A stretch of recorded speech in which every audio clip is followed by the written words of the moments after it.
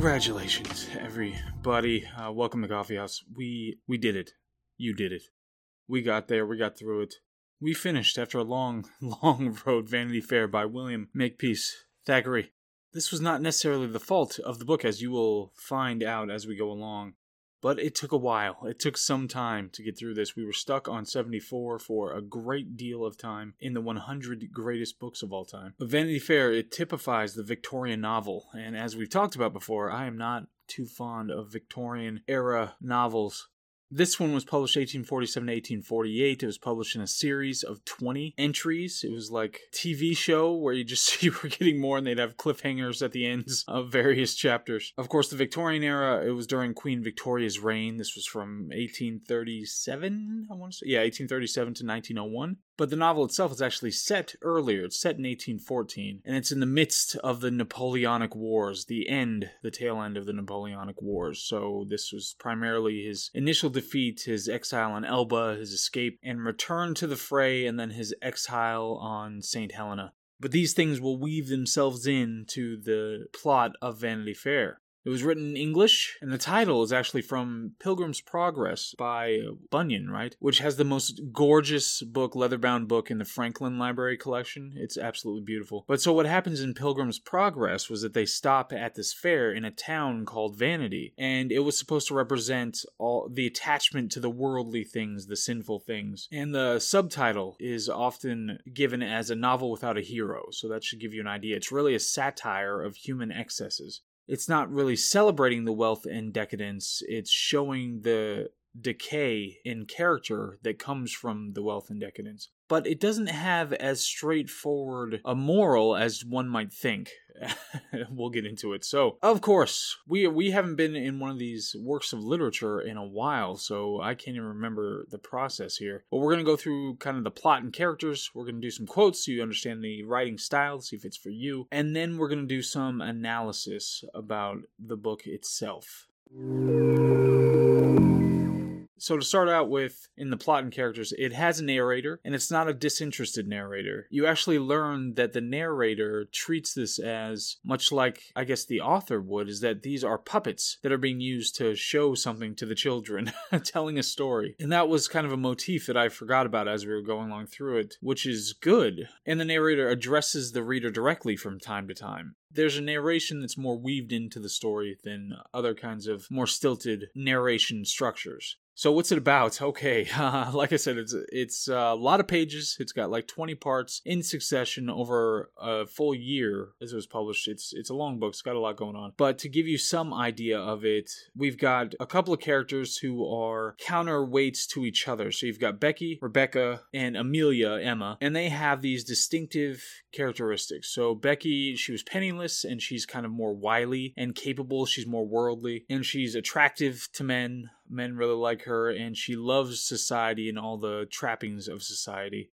And Amelia is part of high society, but she's kind of dull and naive. She's less attractive. And she dislikes the vagaries of high society. And so what the book does is it follows them both through their life and love and family and friends. And as it is a Victorian novel, you get all the intrigue of marriages and gossip and seductions and scandals and fortunes lost. But all of this in this book is with the backdrop of the Napoleonic Wars and their impact on the people. Like I said, so much happens it'd be impossible to recount or remember most of it, but we'll go through some of it just so you have an idea of how this thing functions. And there are going to be spoilers here, so if you want to read the actual narrative and experience it at once, and see how it unfolds, then you can stop here and come back. But otherwise, we are going to press ahead. So Becky, she has a habit, she has a modus operandi of seducing various men, especially powerful men. And there was one particular event where she's married at this time, and this older man is trying to talk to her and get her to marry him and come live with him and raise the kid and all this stuff. And then she has this kind of coy response where she's,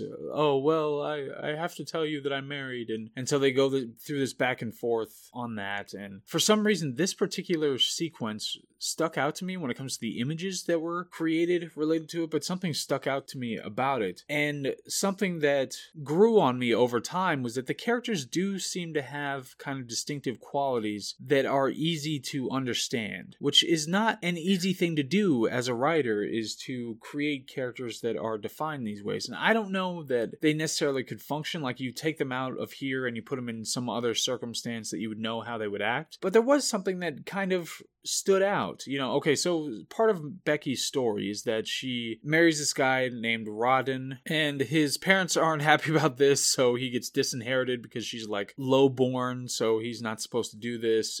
But what Becky does, she manipulates people. She manipulates men, and she will collect money from her dalliances and just hoard it in this one area. So she has this kind of shady underbelly that she covers up, but she's pretty and fun to be around, so she gets a lot of men interested in her. And eventually, this is just not going to do it. There's so much stuff happens, so I'm just going to go through most of it here and like all the kind of peak points, and then, like I said, you can read it if you want to. But Rodden eventually finds out who Becky really is because he finds all this money that she has collected, and he leaves. And they have a son at this point, and so he just abandons the son. The son ends up getting raised by family, and then he dies in the far-off area of yellow fever. But one thing you'll see is that none of the characters, there's no like pristine, wonderful, moral character. There's no just completely depraved character. There's a lot of balance within all the characters. Because it could have been played as this guy is just a victim of her manipulations, and so he suffers, but he's eventually vindicated, but he just goes off and dies. And he abandoned his son, so that's not great.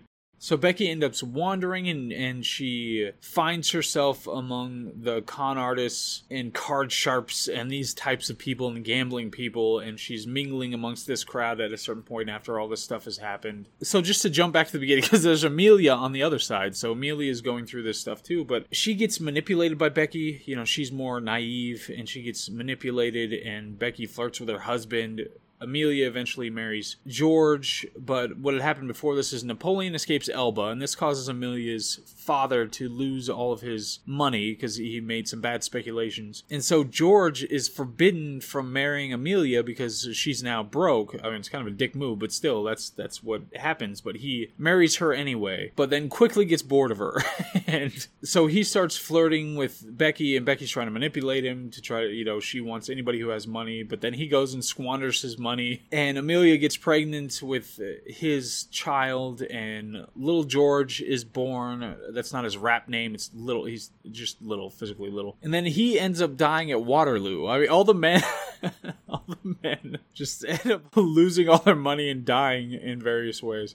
But so after this, Amelia is like traveling with this guy Dobbins, and all these people have different roles within the community and the culture, and these social relationships are obviously important for this kind of novel. I mean, the Victorian era probably has an interest in placing more importance on those social relationships, so that would have had more meat to it when you were reading this, in the late 19th century, when you're trying to take this in and you're seeing how, the shady rich people, how they work. But all these social relationships would have more significance at the time, and how those things work. Anyway, so Amelia's traveling with Dobbins and some other people, this Joss guy and some others, and that's where they run into Becky again, who's with all these gambling people, these lowlifes, and then Becky does some more manipulating and ends up hanging out with this crew again and convinces Amelia that Dobbins is a bad guy, and Dobbins says that your old husband wasn't great, and he takes off, and then eventually, so Amelia's arc is to come to the realization that George wasn't perfect, and that he did some not so savory things, because she canonized him and thought he was perfect. But she eventually accepts that Dobbins is a good guy for her, and she kind of rejects Becky and moves on from there. But Becky, being the manipulative, wily little hussy that she is, she ends up getting with Joss, who's one of the crew, and then he dies under suspect circumstances, at least implied that she had something to do with it. As it turns out that they just taken out a life insurance policy that would benefit Becky. She gets the life insurance and then returns to England and lives out her days just fine after this. And then one of the subplots is little George. He ends up getting raised because Amelia leaves him, and he ends up getting raised by like his grandparents. And the implication again is that things work out for him. Like he gets acculturated out of all of these bad societal norms and inclinations and disinclinations. He kind of makes it out of there. So you've got all this, and obviously there's so much that happens in between. It's just a lot of stuff. But that's the main gist of the things. You've got Becky who's seducing men and taking money, and this kind of cancerous thing that's going through high society but ends up doing just fine, and Amelia who has a kind of a positive arc, who ends up with Dobbins but still leaves her child behind, and the child turns out okay. But anyway, so you've got a lot of stuff going on. All the while Napoleon is going to Elba and breaking out and ending up back on St. Helena. So, wow, we are just gonna run into some quotes here. Quote, "The world is a looking glass and gives back to every man the reflection of his own face. Frown at it and it will in turn look sourly upon you. Laugh at it and with it, and it is a jolly kind companion, and so let all young persons take their choice," end quote.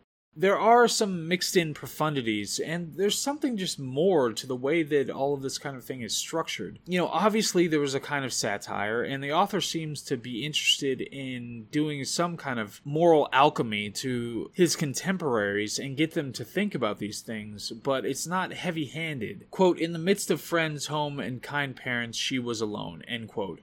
So there's a little bit of that kind of American Beauty emptiness to high society thing going on here, but it's not as kind of overwrought and plain and underwhelming on repeat viewings. I think there's a little bit more to it in this context. Quote, "The wicked are wicked, no doubt, and they go astray, and they fall, and they come by their deserts. But who can tell the mischief which the very virtuous do?" End quote.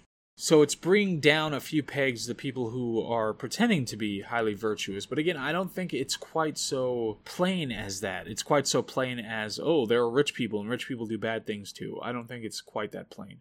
Quote, "Some cynical Frenchman has said that there are two parties to a love transaction, the one who loves and the other who condescends to be so treated." End quote. I thought this was kind of the most profound quote that I saw. That I've been in those relationships, and that makes a perfect sense of a lot of the ways that relationships work. So I kind of love that.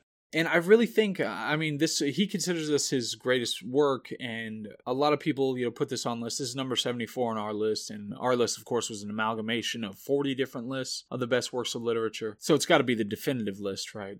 But number 74 was Vanity Fair. And like I said, there are some little pockets of profundity that I felt like I ran into. And there's something about the grander arc and idea of the entire book. I love the title coming from Pilgrim's Progress. There's some kind of asceticism built into that. And the Puritanism, that comes from that idea. And it's just a fair where it's just about vanity, just vain and all that. And then you have all these characters who are really balanced characters just going through life. And there's some kind of a criticism, but also kind of a gentle, sweet handling of the characters as well.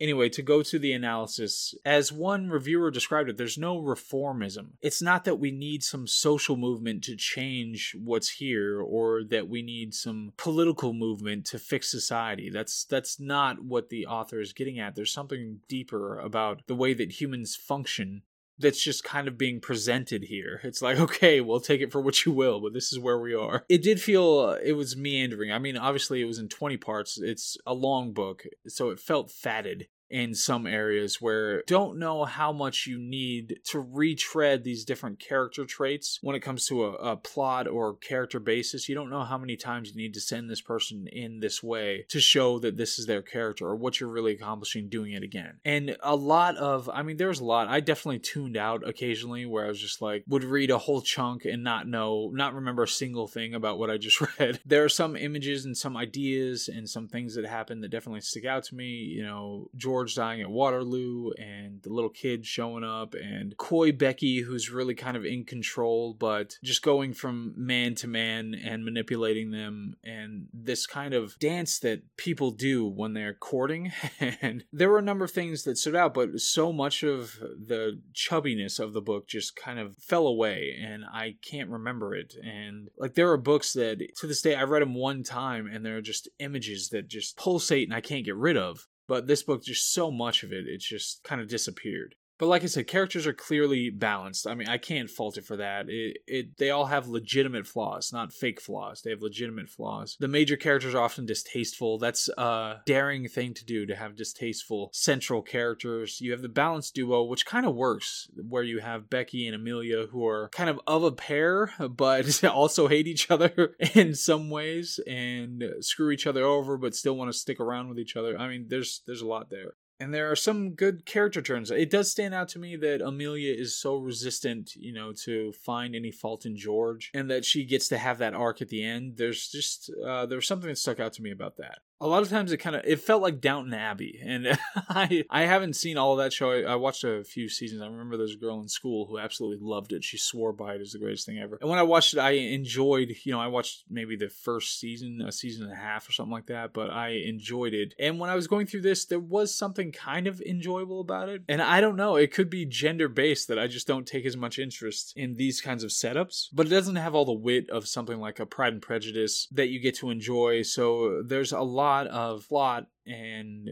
subplot and all dialogue just based on all those ideas about who's married to who and who's sleeping with who, and are they gonna marry you, or are you gonna ask that person who it's just, there's something about that whole situation. I mean, I kind of lament the loss of it now. Nobody cares anymore, but there's something about that is not as interesting as it ought to be. Every time Napoleon showed up, I was like wrapped into it. I was like, oh yes, let's talk Napoleon stuff. But it was just the backdrop, it was just some stuff in the background that would pop up occasionally.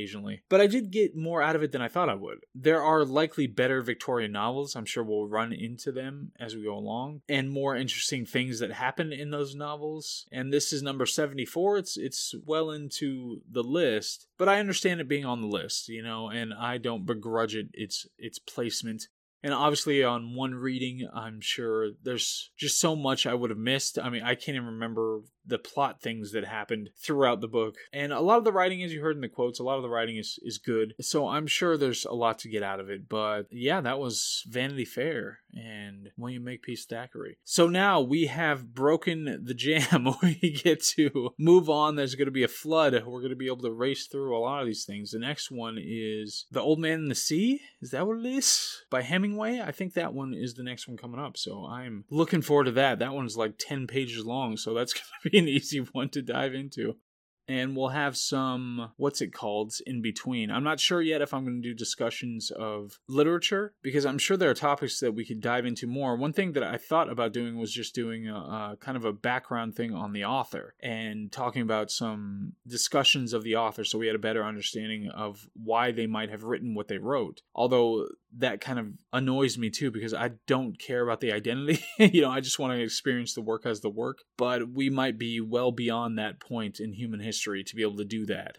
And it could be helpful to understand where the author is coming from. Maybe at least read some analyses of what other people thought about the book, who are experts who have really spent a lot of time with these things, so we can really get a good idea. So I might do a discussion, I might not. Anyway, so next one, like I said, is Hemingway. And the next nonfiction book is, I'm not sure. So there you go. But I hope all is well. I'll see you on the next one. All right, bye.